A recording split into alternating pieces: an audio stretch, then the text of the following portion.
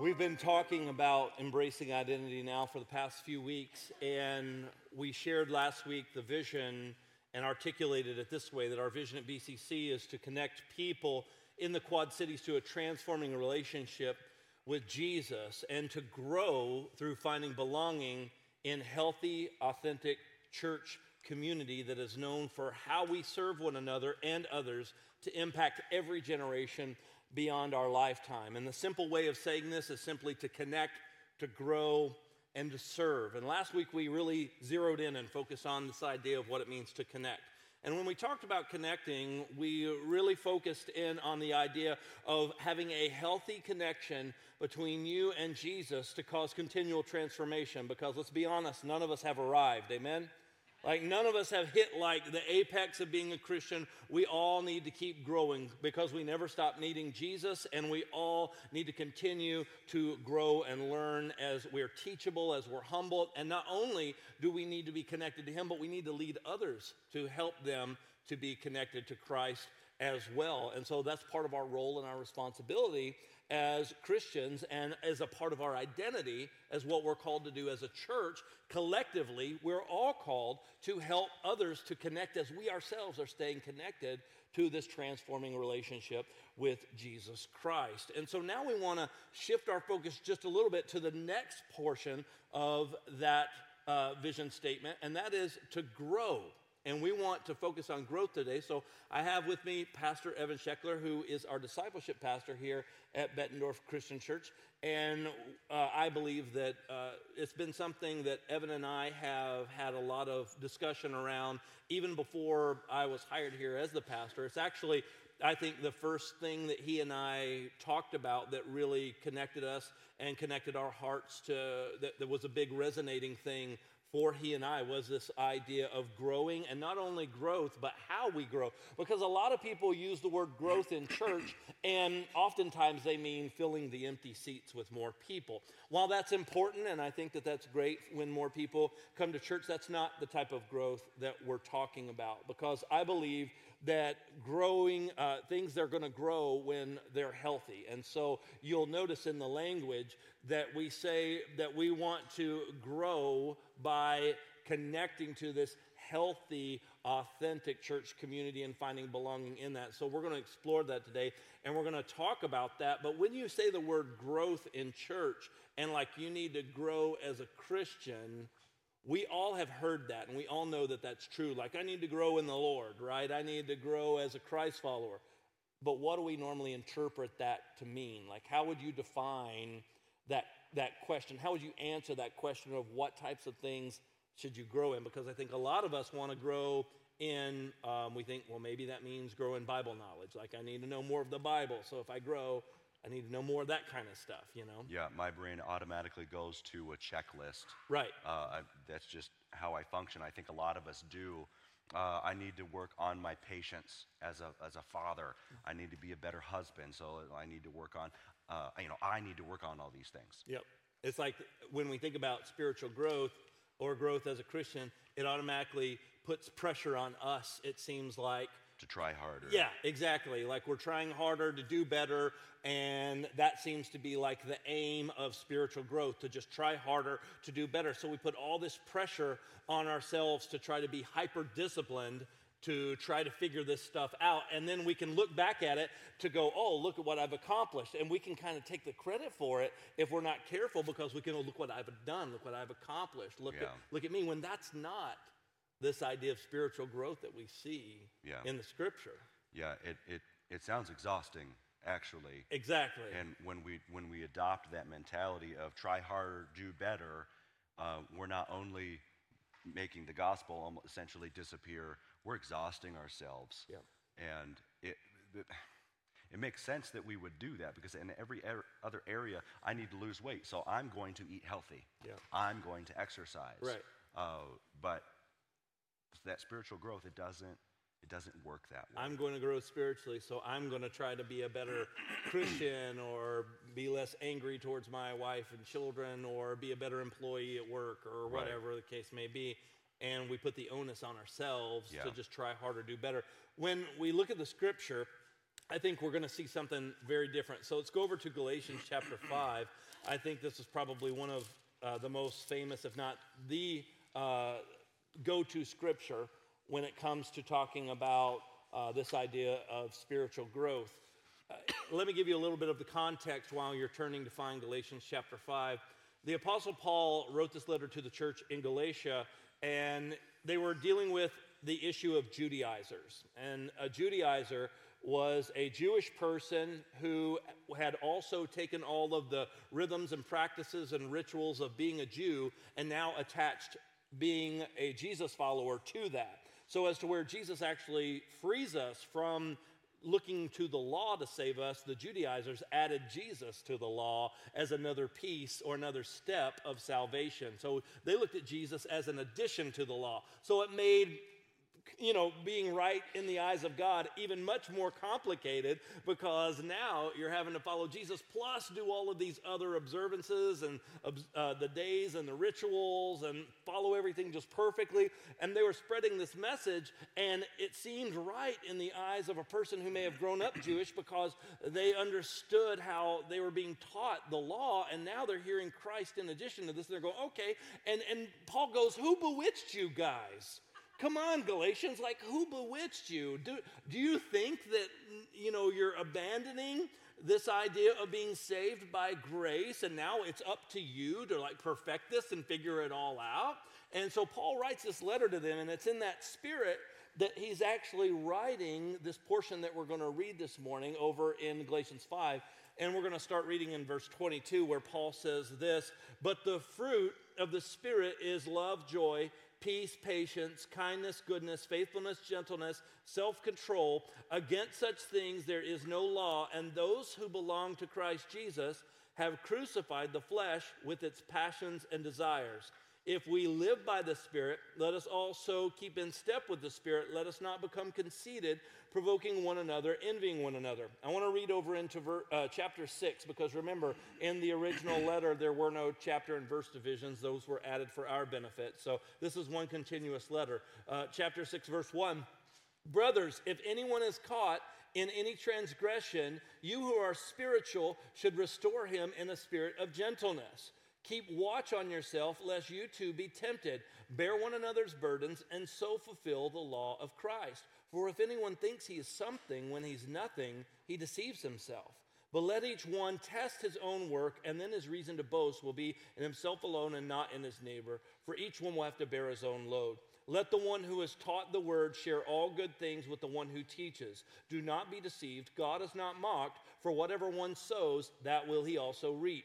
For the one who sows to his own flesh will from the flesh reap corruption, but the one who sows to the Spirit will from the Spirit reap eternal life. And let us not grow weary of doing good, for in due season we will reap if we do not give up. So then, as we have opportunity, let us do good to everyone, and especially to those who are of the household of faith."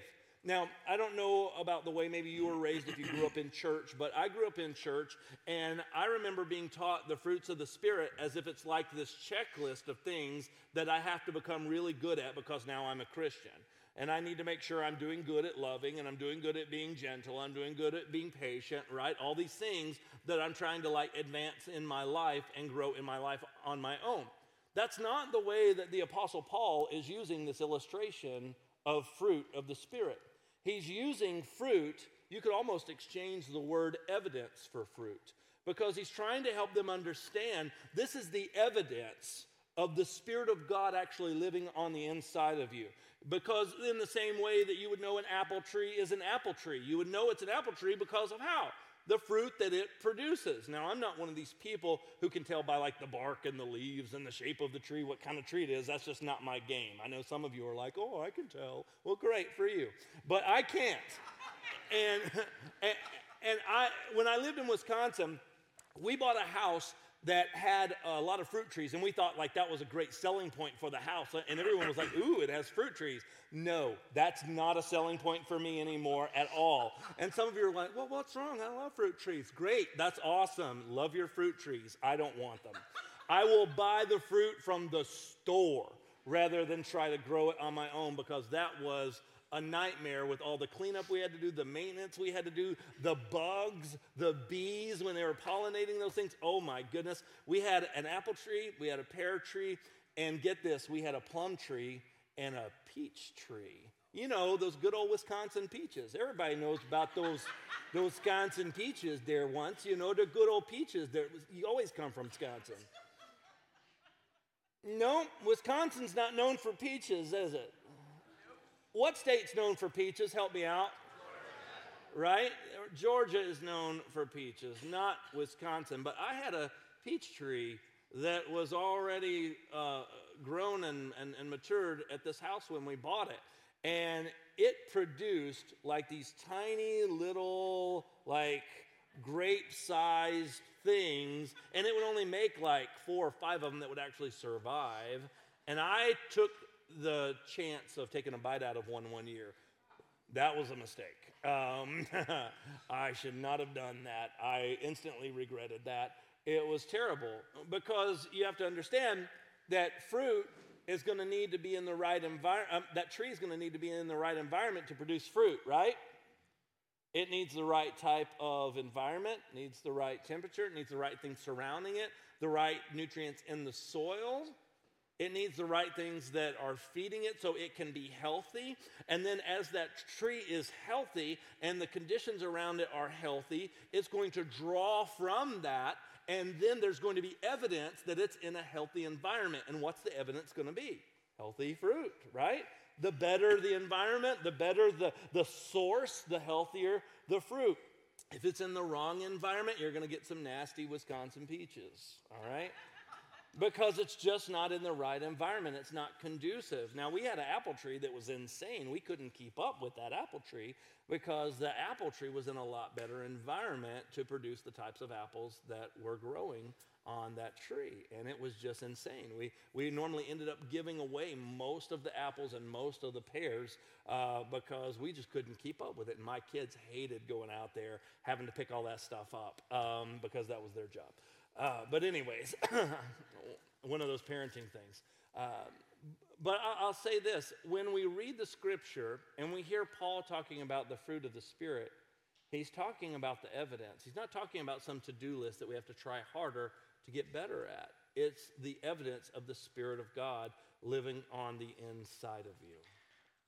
I don't know if you mentioned this because I wasn't listening, but in Galatians 5, it's not an exhaustive list. Yeah, that's right. I said it.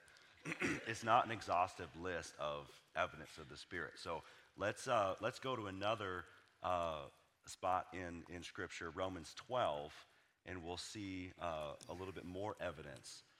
And yeah, I did. I said it. Okay. We're going to take a look at Romans 12, and by all means, pay attention. We're going to look at verses 9 through 21.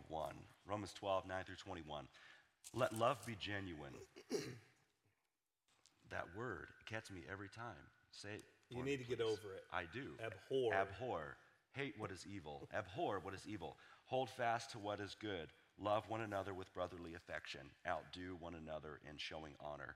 Do not be slothful in zeal. Be fervent in spirit. Serve the Lord.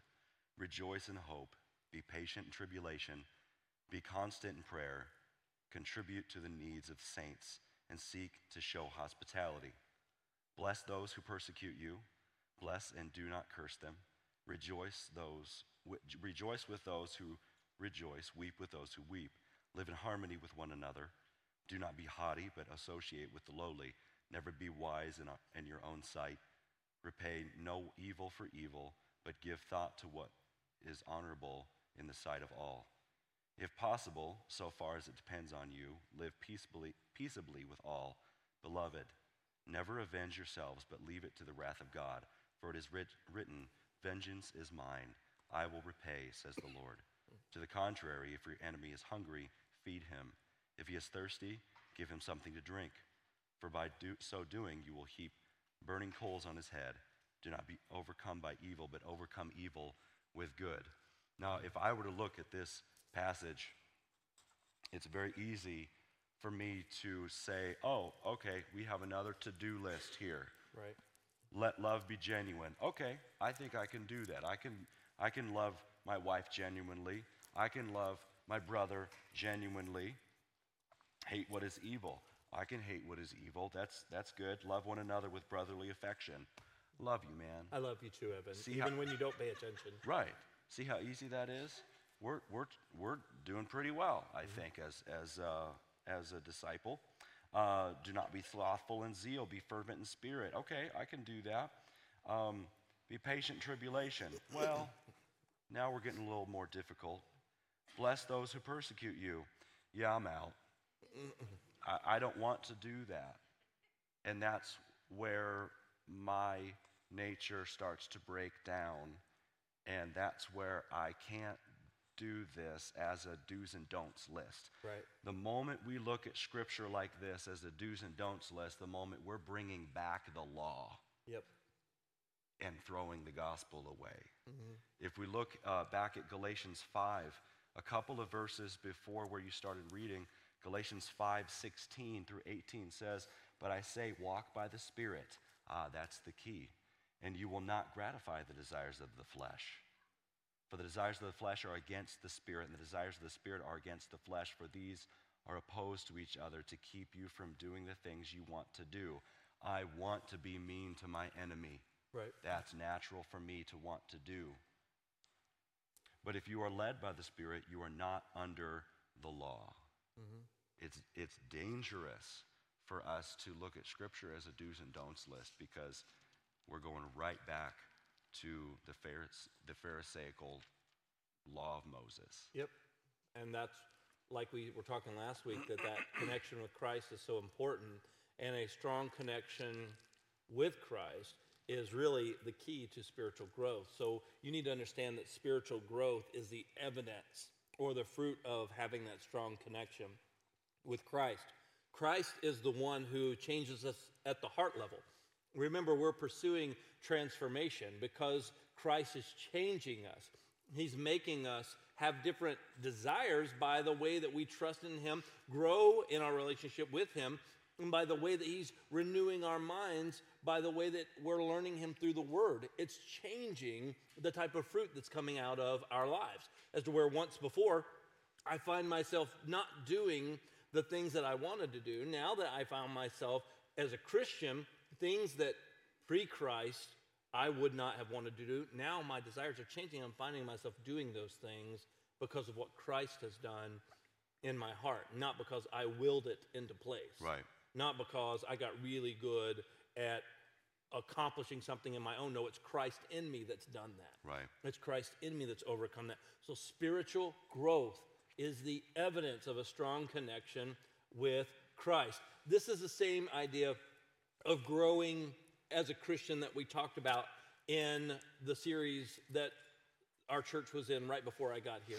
Right. The Are We There Yet series. I preached one of those messages, but I watched you and Pastor Barry regularly use this diagram of spiritual growth. Yeah, it was if you remember, if you were here with us last January, we used a pie chart and with 4 quadrants, and it was the stages of spiritual growth. The infancy stage, when you accept Christ, and then you but you really don't have any idea how to survive on your own. You're an infant, and then you grow into childhood stage, and you can do a few things on your own, but you're still very reliant on your parents, and you're a little consumer driven. You know, your mindset is about yourself. And then you mature and shift over to that young adult stage. And then finally, hopefully we develop into spiritual parents. And what do parents do? We reproduce, we multiply. That's what disciples are supposed to do. Disciples make disciples. We should all be seeking to be transformed into a Christ-like disciple, so that we can multiply and do what Jesus did himself. He modeled for us, and so that we can be disciples who make disciples. We can't just stop and say, well, I've received Christ, so I'm good. Right. Cruise control. I'm good in the child stage, so I'm going to hit cruise control. Right. It doesn't work that way, because then we start relying on ourselves again. Yep. It takes the humility to understand that we have to be obedient to the Holy Spirit's guidance and say, okay, I want to be like you, Jesus. If we take a look at that chart, it's very easy to say, okay, I go from infant around to parent. I'm good. No, there's another dimension there, because our goal is like Jesus is out here, and it's not just us spinning here and going round and round on a two-dimensional chart. We actually need to kind of spiral out, because we're going to go round and round on our spiritual journey. Sometimes we're going to be spiritual parents, and then other times we're going to get knocked back a peg, and we're going to act like children. But we have to continue to seek after that Christ-likeness. Yep, and this idea of transformational growth, what we've carved out as vision verbiage for our church is that we grow through finding belonging in healthy, authentic, Christ-centered community. This is one of the best ways that we see growth happening in what we believe, and actually was one of the things that originally connected Pastor Evan and myself when we first met, because our ideas and philosophies around those concepts were very much the same, because we saw the benefit of discipleship happening best in the context of relationships, because that's where trust is formed. That's where we find those connections. That's where we sharpen each other. Scripture says iron sharpens iron, and one man's countenance sharpens another. And so we go deeper together in Christ in our community. We see this all throughout the church of the New Testament. We see this all throughout the book of Acts, where they were encouraging one another, bearing one another's burdens, eating in one another's homes. They were involved in one another's lives. It wasn't just a weekly touch point where they all gathered together on a Sunday morning. It was a relational thing, that they were connected and convicted together. They needed each other, because they understood that this idea of following Christ was not meant to be some solo maverick thing that we go out and do by ourselves, but yet it's something where we need one another. And we chose the verbiage of this section very, very carefully, where we said we grow through finding belonging in healthy, authentic, Christ-centered community. Each one of those words we kind of want to talk about for just a second and kind of break down to help you understand what we mean when we say these words. Because when we say finding belonging, I think all of us kind of at a surface level understand that people need to belong and all that stuff, and that's great. But I want to take it just a little bit deeper, and I say this in my Next Steps class, and if you've ever come to week 1 of Next Steps, you've heard me teach this, because in 2 Corinthians 5, in verse 20 and 21, the Apostle Paul talks about how we're ambassadors for Christ. It's as if God were imploring others to be reconciled through you. It's like God is using us as his spokespeople, his representatives, and we're ambassadors for Christ. And that's what Paul's communicating there in 2 Corinthians 5 and 20 and 21. When we say that God loves you, when we say you're valued by God to another person, and we promote that message and we champion that message, can I tell you that our words only have as much meaning as how we bring that to life when we actually interact with people? Because if we're the ambassadors for Christ, people don't really care that we say God loves them. They want to feel that God loves them. How are they going to feel that God loves them? Well, by the way you and I treat them, because we're the ambassadors, we're the representatives. So it's kind of the old adage of people don't really care how much you know till they know how much you care. Back in the 50s and 60s, you saw great crusades and big revivals and things like this happening, where you would see the likes of Billy Graham, you would see the likes of, if this name sounds familiar to you, Bill Bright, who started Campus Crusades for Christ, and you would see these big evangelism events where you would just see troves and troves of people coming to Christ, because the goal was to get people to believe. If we could just get them to hear the message of the gospel, then we could get them to believe, and then we'll help them to find connection and belonging in discipling communities and in local churches, and that was the goal. We just need to get them to believe. So let's just promote the gospel and blast the message of the gospel. Well, a lot of people have heard the message of the gospel, or they've heard a version of it, or they've heard the idea of Christ communicated, but I believe that there's been a disconnect that has happened throughout the generations that has led to a post-Christian culture that unfortunately we see the Quad Cities as number 15 on the list of top 100 cities in the United States of being post-Christian culture. And I don't want our church to be on that list, and I know neither do you. And we want to be one of the front runners that's leading the charge to get our cities off of that list. Amen? And I believe that it's going to take us understanding this idea and this concept of what it means to belong, because the idea of Campus Crusades for Christ and Billy Graham Crusades, all those things, and while people genuinely, definitely did come to Christ and they were powerful and God used them in mighty ways, the concept was to get people to believe, them to belong. Now I think that that script has flipped a little bit because of the church culture of our day. People want to know if you actually care and if you're the real deal before they're going to believe. They want to belong and then they're going to believe. It's much, much different. They want to know that you're real. They want to know that you're just not trying to sell them a bag of goods, because guess what? They've been burned before. They've been told that people care. They've been told that people love them. They've been told how great that being a part of Christ-centered community is, and then they experienced it and they left with a bad taste in their mouth, because maybe they didn't see all the things that we told them they would see. But most likely they were trying to belong to a church community that was unhealthy. That's and very not, true not too. Authentic. And that can be the case as well. Or the enemy gets in there and uses all sorts of different things to get those people. But I think that if we're in tune with where people are at now, I think that we're not seeing those big crusades like we once saw, because and those things were effective in their time. But now we're seeing people have to take the approach and the strategy of letting people know, hey, we actually do care about you, and that helps them to lower their side of the drawbridge, right, to help them to get connected. So understand, our role is to create an environment, whether that be here on a Sunday morning, or whether that be in our home, or whether that be at our workplace, where we're helping people to find belonging, and we can help them to be connected. And so that's the type of church that we want to be, because once people find belonging, they will understand, hey, this is real. What we have is real. The Christ that we serve is real. The God we love is real, and he's actually changing us, because when people get close to us, we're healthy, and they discover that we're healthy. We're not perfect. We don't have everything figured out, but we understand that we're flawed and we're growing, and we understand that we need to grow, and we're willing to forgive each other, work through things together, seek unity, all those things. You mentioned seeking unity. Let's go on to what a healthy church looks like, belonging to a healthy and authentic Christ-centered church. A healthy church seeking unity, I always go to Ephesians 4 when we talk about congregational unity. So let me just read the first three verses here in Ephesians 4.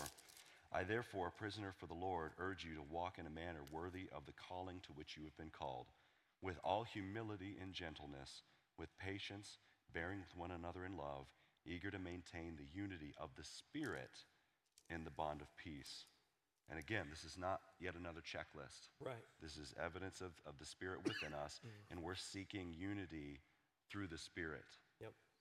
When we're connected to Christ, even if we have a disagreement, we can disagree with each other and still be united. Right. Derik and I disagree all the time. All the time we're disagreeing. All the time, daily. And yet we're unified. Yes, we are. We're unified. Because it's like For the purpose of this sermon. That's right.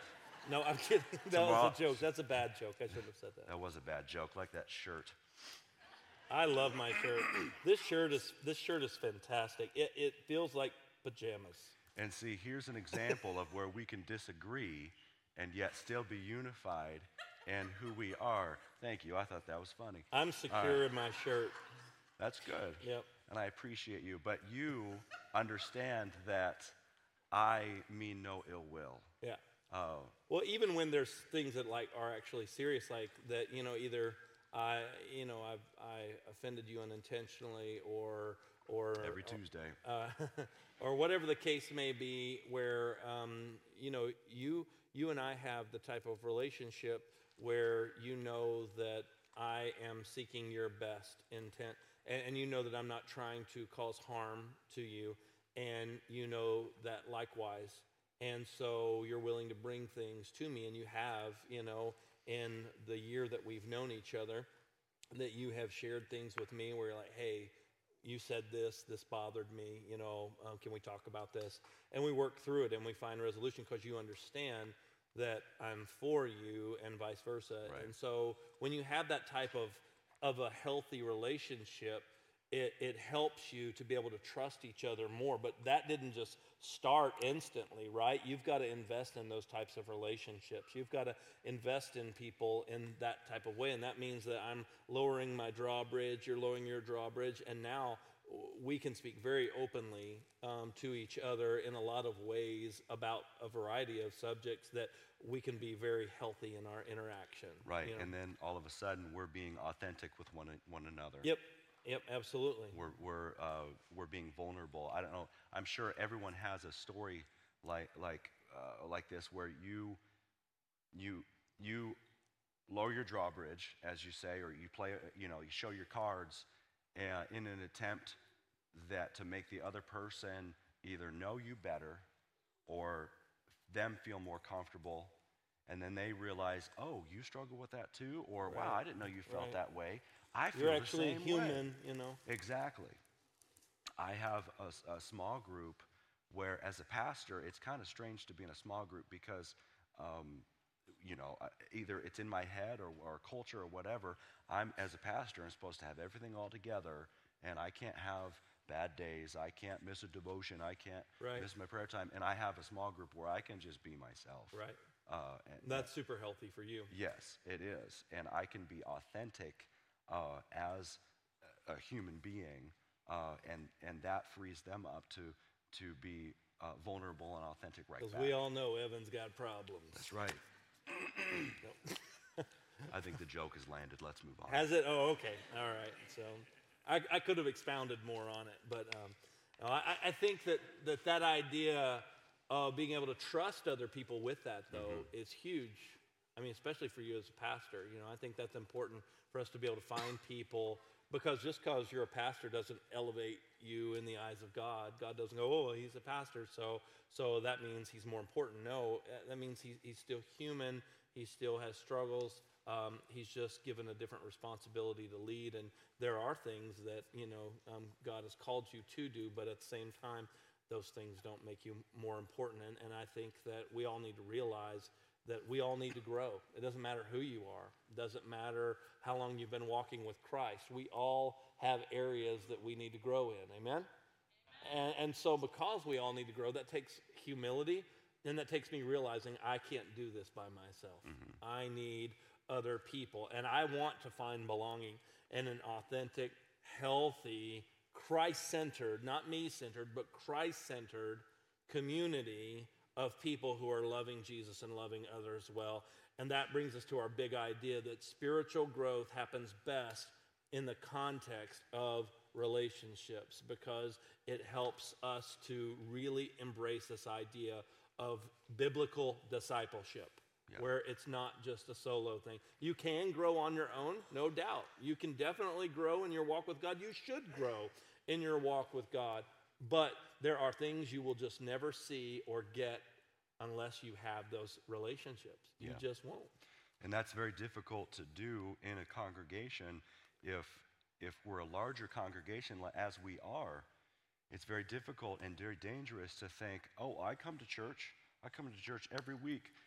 Let me jump to Hebrews 10 really quick. There's just a couple of verses here that I want to read, because I hear people use this passage to talk about church attendance, and there's part of that. But let me read Hebrews 10, 20 through 25.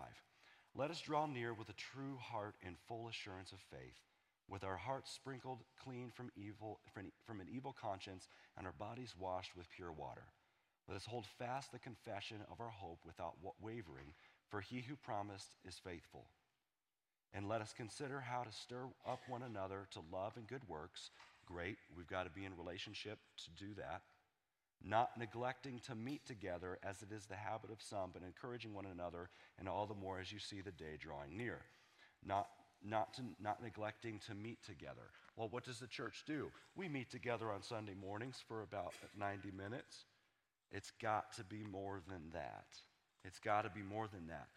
If relationships are key to spiritual growth, remember, spiritual growth happens best in the context of relationships. We see it through the book of Acts. We see it from Jesus himself in the way he interacted with not only the 12, but everybody he interacted with as he discipled them. Relationships are key. And a relationally shallow church stunts spiritual growth. So, as a larger congregation, we can't just say, I'm going to go to church. We have to be living as the church daily. Yeah. I think that the church in the book of Acts would have been very confused by something that we say regularly. We say, I'm going to church. I don't think they would have understood what that meant, because they would have had no concept of the church being somewhere they went. They, as far as they were concerned, they were the church. We are the body of Christ, and when we're together, we're just the church being together. It's not necessarily somewhere I go. In our westernized culture, we've compartmentalized everything. We go to work, we go to the store, we go over to a friend's house, and we go to church. And when I'm done with that thing, I'm no longer necessarily thinking about my friend or the store or work. We're done with that. And sadly enough, the same rings true often of church. When we go to church, and that's as far as that goes, if we just go to church and that's all we ever do, then when we unplug from that environment, then often our brain checks out, and we just move on to other things in our lives. They would not have understood that in the book of Acts, because they thought this is integrated into everything that I do, not just somewhere that I go. I'm not saying that it's wrong to say that we go to church, because I understand what we mean when we say that. But when you look at it from a biblical perspective, it's not just somewhere we go. It's actually a part of our lives. It's actually infused. It's Christ is the center of our lives, and everything I do has been touched by that. So I am the church. I'm an ambassador. I'm a representative everywhere I go. So therefore, I want those connections. I want to still be connected to the rest of the body of Christ, because I realize I need those relationships. Right, which is why we believe that God is calling not just BCC, but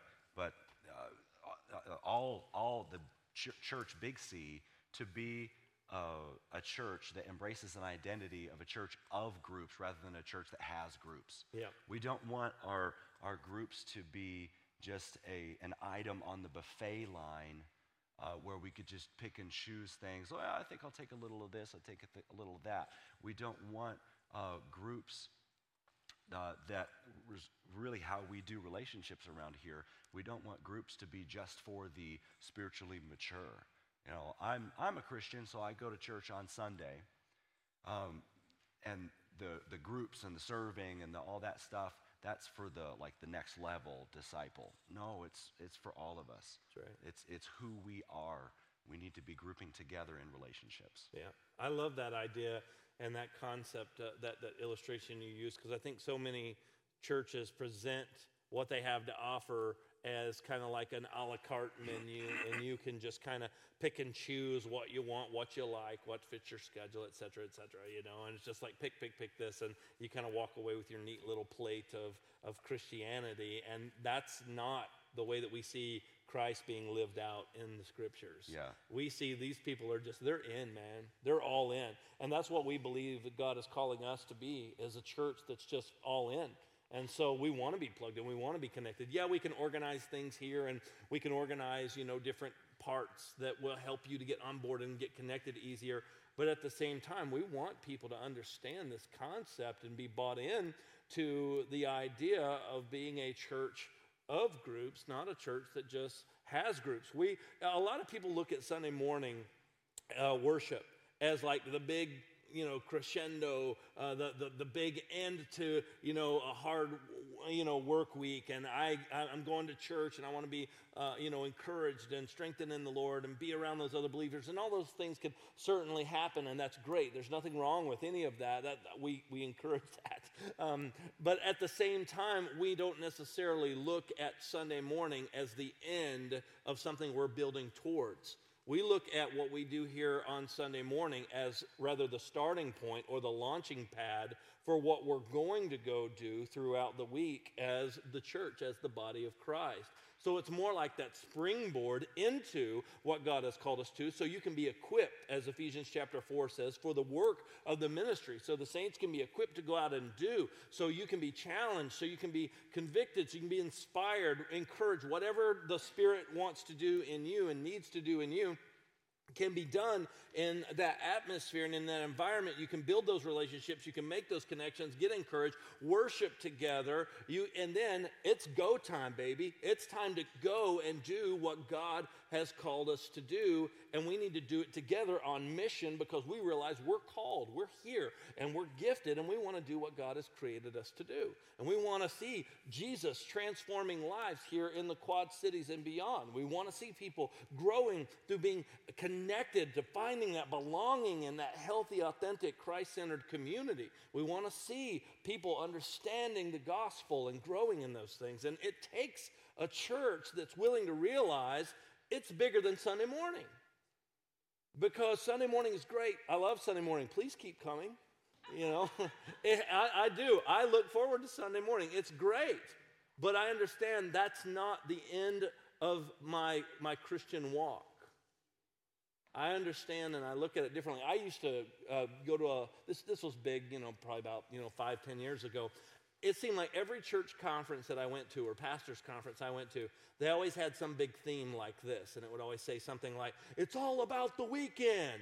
I remember I went to a real edgy church conference one time, and they were like, it's all about the weekend, stupid, and there were like books written about this, because we're so edgy. It's all about the weekend. Don't you know this, pastor? And I'm like, no, it's really not all about the weekend. It's actually, first of all, it's all about Jesus. And it's all about us being the church in our everyday lives.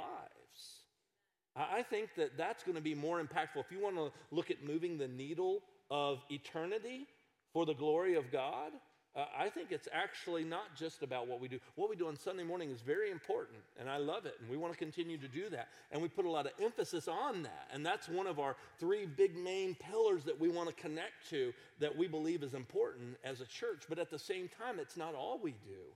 And so it's that launch pad. It's that starting point. When we look at it that way, it helps us to understand what we actually are called to do, and then it helps us go, oh yeah, I actually do need other people. I do need connection. I do need to be involved with others relationally outside of what we do on Sunday morning. So it's not just somewhere where we come and consume.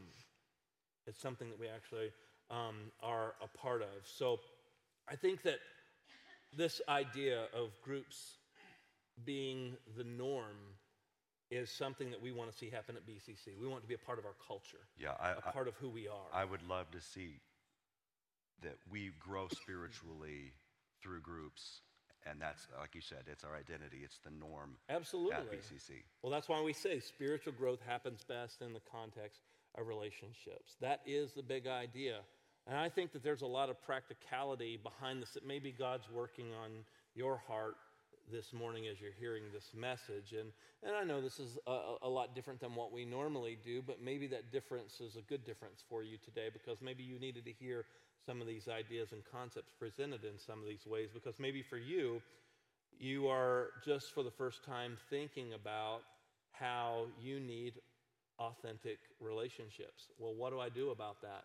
Well, somebody's got to be the first to lower their side of the drawbridge. Somebody has to be the one willing to be open. So maybe you're someone who you need to, in the relationships that you have, you need to just kind of step out there in faith and begin to really share your heart. Because here's what Christians do when they get together too often, as they go, how you doing, brother? How you doing, sister? Oh, praise God, I'm doing great. Amen, hallelujah, bless the Lord. I'm too blessed to be stressed, too anointed to be disappointed. I'm the head and not the tail. I'm above and not beneath. I'm walking in the favor of the Lord, and all that stuff. And you're like, are you even a real human being, and it's great, and there's peppy, cheery people, but hey, even people who are happy, 99% of the time, they have bad days too. And we so often don't want people to see chinks in our armor, because we don't want them to see the weaknesses that we have. And so we always want to just present that everything's going okay. Well, what about those days when it's not? Who do you reach out to? Who do you talk to? Who are the people that you connect with when you're weary and you need to be lifted up? Because a lot of times we have too much pride to ask for help, even when it's offered. I want to encourage you in this, that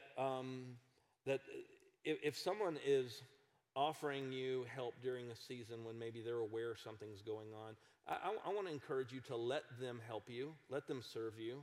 Well, I can do it on my own. Great, good for you. Let them serve you. You want to know why? Because they have a heart to serve. And when you say yes to them, you're letting them use your gifts, and it also requires humility out of you to accept their help. And so you're growing in humility. Even, well, I know, I don't want to bother them. I don't want to inconvenience them. They offered. What if God put that on their heart to do? And what if God is wanting to grow their gift through the way they serve you, and because of your pride, you won't let them serve because, I don't need it. It's okay. We're fine. You're not.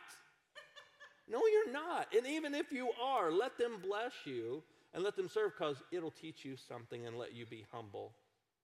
Watch what God does. So maybe that's your thing you walk away with today. It's authentic. It's humble. It's being vulnerable, willing to let somebody in, letting someone see that, it's not all perfect. It's not all put together. You know, there's other ways we can connect too, though. Yeah. Well, I wanna before I list a couple other ways to connect, I wanna make sure you said something during the first service that I thought was fantastic. That we really want to invite you to be a part of this vision of becoming that healthy, authentic, That's right. Christ-centered community. And every single one of us has a role to play in that. Yeah, absolutely. So were you like teeing that up for me? I was. Oh, okay. All right, I'll take it. All right. Okay. So I think that the idea is that it doesn't matter what your step is, when each one of us take a step in the direction of growth, whatever that step may be, we're becoming just that much more healthier. We're becoming that much more authentic. We're becoming more vulnerable. We're becoming more trusting in Christ. We're becoming healthier. And here's the thing. I love it when we have packed out full Sundays. I think that's great. Those are exciting times. But I am not the type of leader or pastor that's going to try to draw a crowd with a bunch of gimmicks. I want to see a healthy growth in our church, both numerically, but more importantly, spiritually, because here's what I believe. I believe that healthy things will produce fruit and grow. Amen? And so if we can be a healthy church who are united, who are loving Jesus, loving each other, and loving others outside of our walls, and we're doing that really well, and we've all are taking steps to become healthier and getting more and more connected, then the lost are going to begin to come to Christ. We're going to start seeing the empty seats filled. We're going to start seeing more people come. That's the byproduct of health. So it's not about just packing out an auditorium. It's not just about having more people come so we can do this or do that. I want to see us be healthy followers of Jesus who are impacting and influencing eternity for the kingdom of God, for the glory of God. That's the priority here, folks. Amen? That's the priority, that people see real Christianity lived out. People see people who actually are passionately following Jesus and that are real Jesus followers, not just on a Sunday morning, but every day. Doesn't mean we're perfect. Doesn't mean we've got it all together, but we're genuinely pursuing Jesus. My pastor friend, Pastor Stephen Maris, who's a pastor in Wisconsin, he says this, and I love this saying. He said, marriage done best is when two people are pursuing Christ with their whole hearts. Think about that. Marriage done best is two people pursuing Christ with their whole hearts. Church done best is a congregation of people who are pursuing Christ with their whole hearts. So you may be in a connection group already, and that is fantastic. So your step might be to figure out how might I need to be more vulnerable or more authentic in the group so that I can build yet a deeper relationship with that one person or the people in my group. Even in groups, it's easy to stay surface, and just be kind of surface level Bible study or surface level, board game group or whatever it is.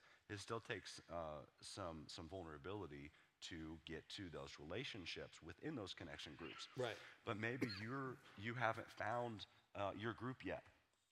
We want to help you do that. Today and next Sunday, we've got several of our connection group leaders out in the cafe. So if you've been here to BCC for a while, or maybe you're brand new and you're thinking, you know what, this whole spiritual growth happens best in the context of relationships. Yeah, that makes sense to me. I see it in Scripture. I need help with that. we want to help you with that. Stop by the cafe, and you can put some faces to names to some of the groups who have room to accept you into their Bible study group, or to accept you into, I mentioned board game group. Kyle West is going to start a video gaming group. We've got groups with activity-based. We've got groups that get deeper into study, but all are for the purpose of connecting and growing spiritually as a whole, maintaining that connection with Christ. So it doesn't really matter which type of group. We are in a position, though, it's just a season of life that our congregation is in, where we are finding a lot of our groups are full. And there's something to be said about having a group that's a little too big as far as getting to those deeper relationships. So we like to keep our groups, 12 or under or something like that. So a lot of our groups are full. So maybe your step, maybe you've been in a group for a while, but God's saying, hey, there are other people that can't fit into the groups. Maybe it's time to try starting a group. And it might be a study group. It might be an activity group. Speaking of study groups, Pastor Derik, in 2 weeks, the second week of February, he's going to kick off the Gospel of Mark series. Yeah. And he's going to preach through chapter by chapter. Yeah, we're going to go through the whole book of Mark. Whole book of Mark. All the way up to Easter. Yes, the last chapter ends on Easter Sunday. What a great way to prepare ourselves for Passion Week, for Easter Sunday. We're going to hear a sermon from Pastor Derik. We've got resources from YouVersion. We've got resources from the study guides that we draw up each week. And we're going to go at the same pace as the Gospel of Mark video study from Francis Chan. So if you're looking to try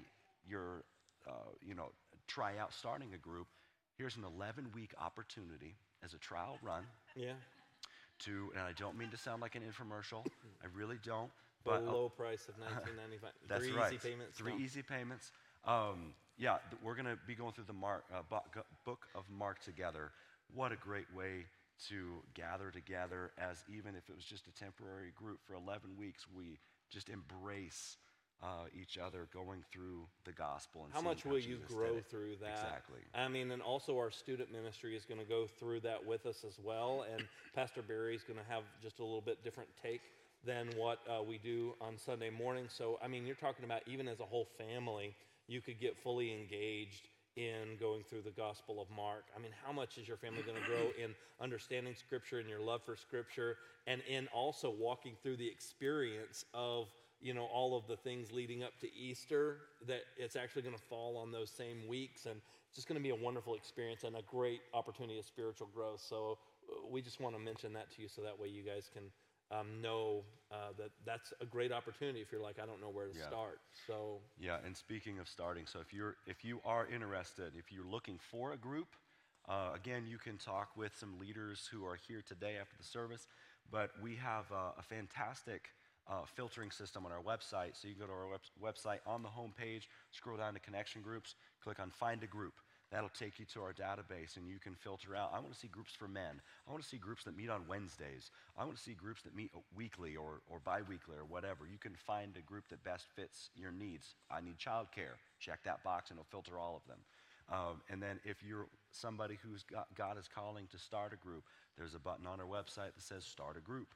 And that takes you through the process and notifies me, and we'll get to chatting, and I'll help you get that started. So that's bettendorfcc.com. Check that out.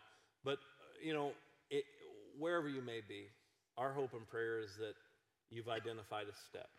And so we've kind of spelled some of those steps out for you today. And my hope and prayer is that you take that information and you are not just a hearer of that word, but you'll be a doer. So what is that next step for you? We want to pray today as we close our time together. And I want you to have the courage to take that next step so we can grow to be that healthy, authentic, Christ-centered community together. So, Father, we thank you for this day, and we're just grateful for the opportunity to be hearers of your word, and now help us to be reminded by your Spirit so that we can be doers of your word.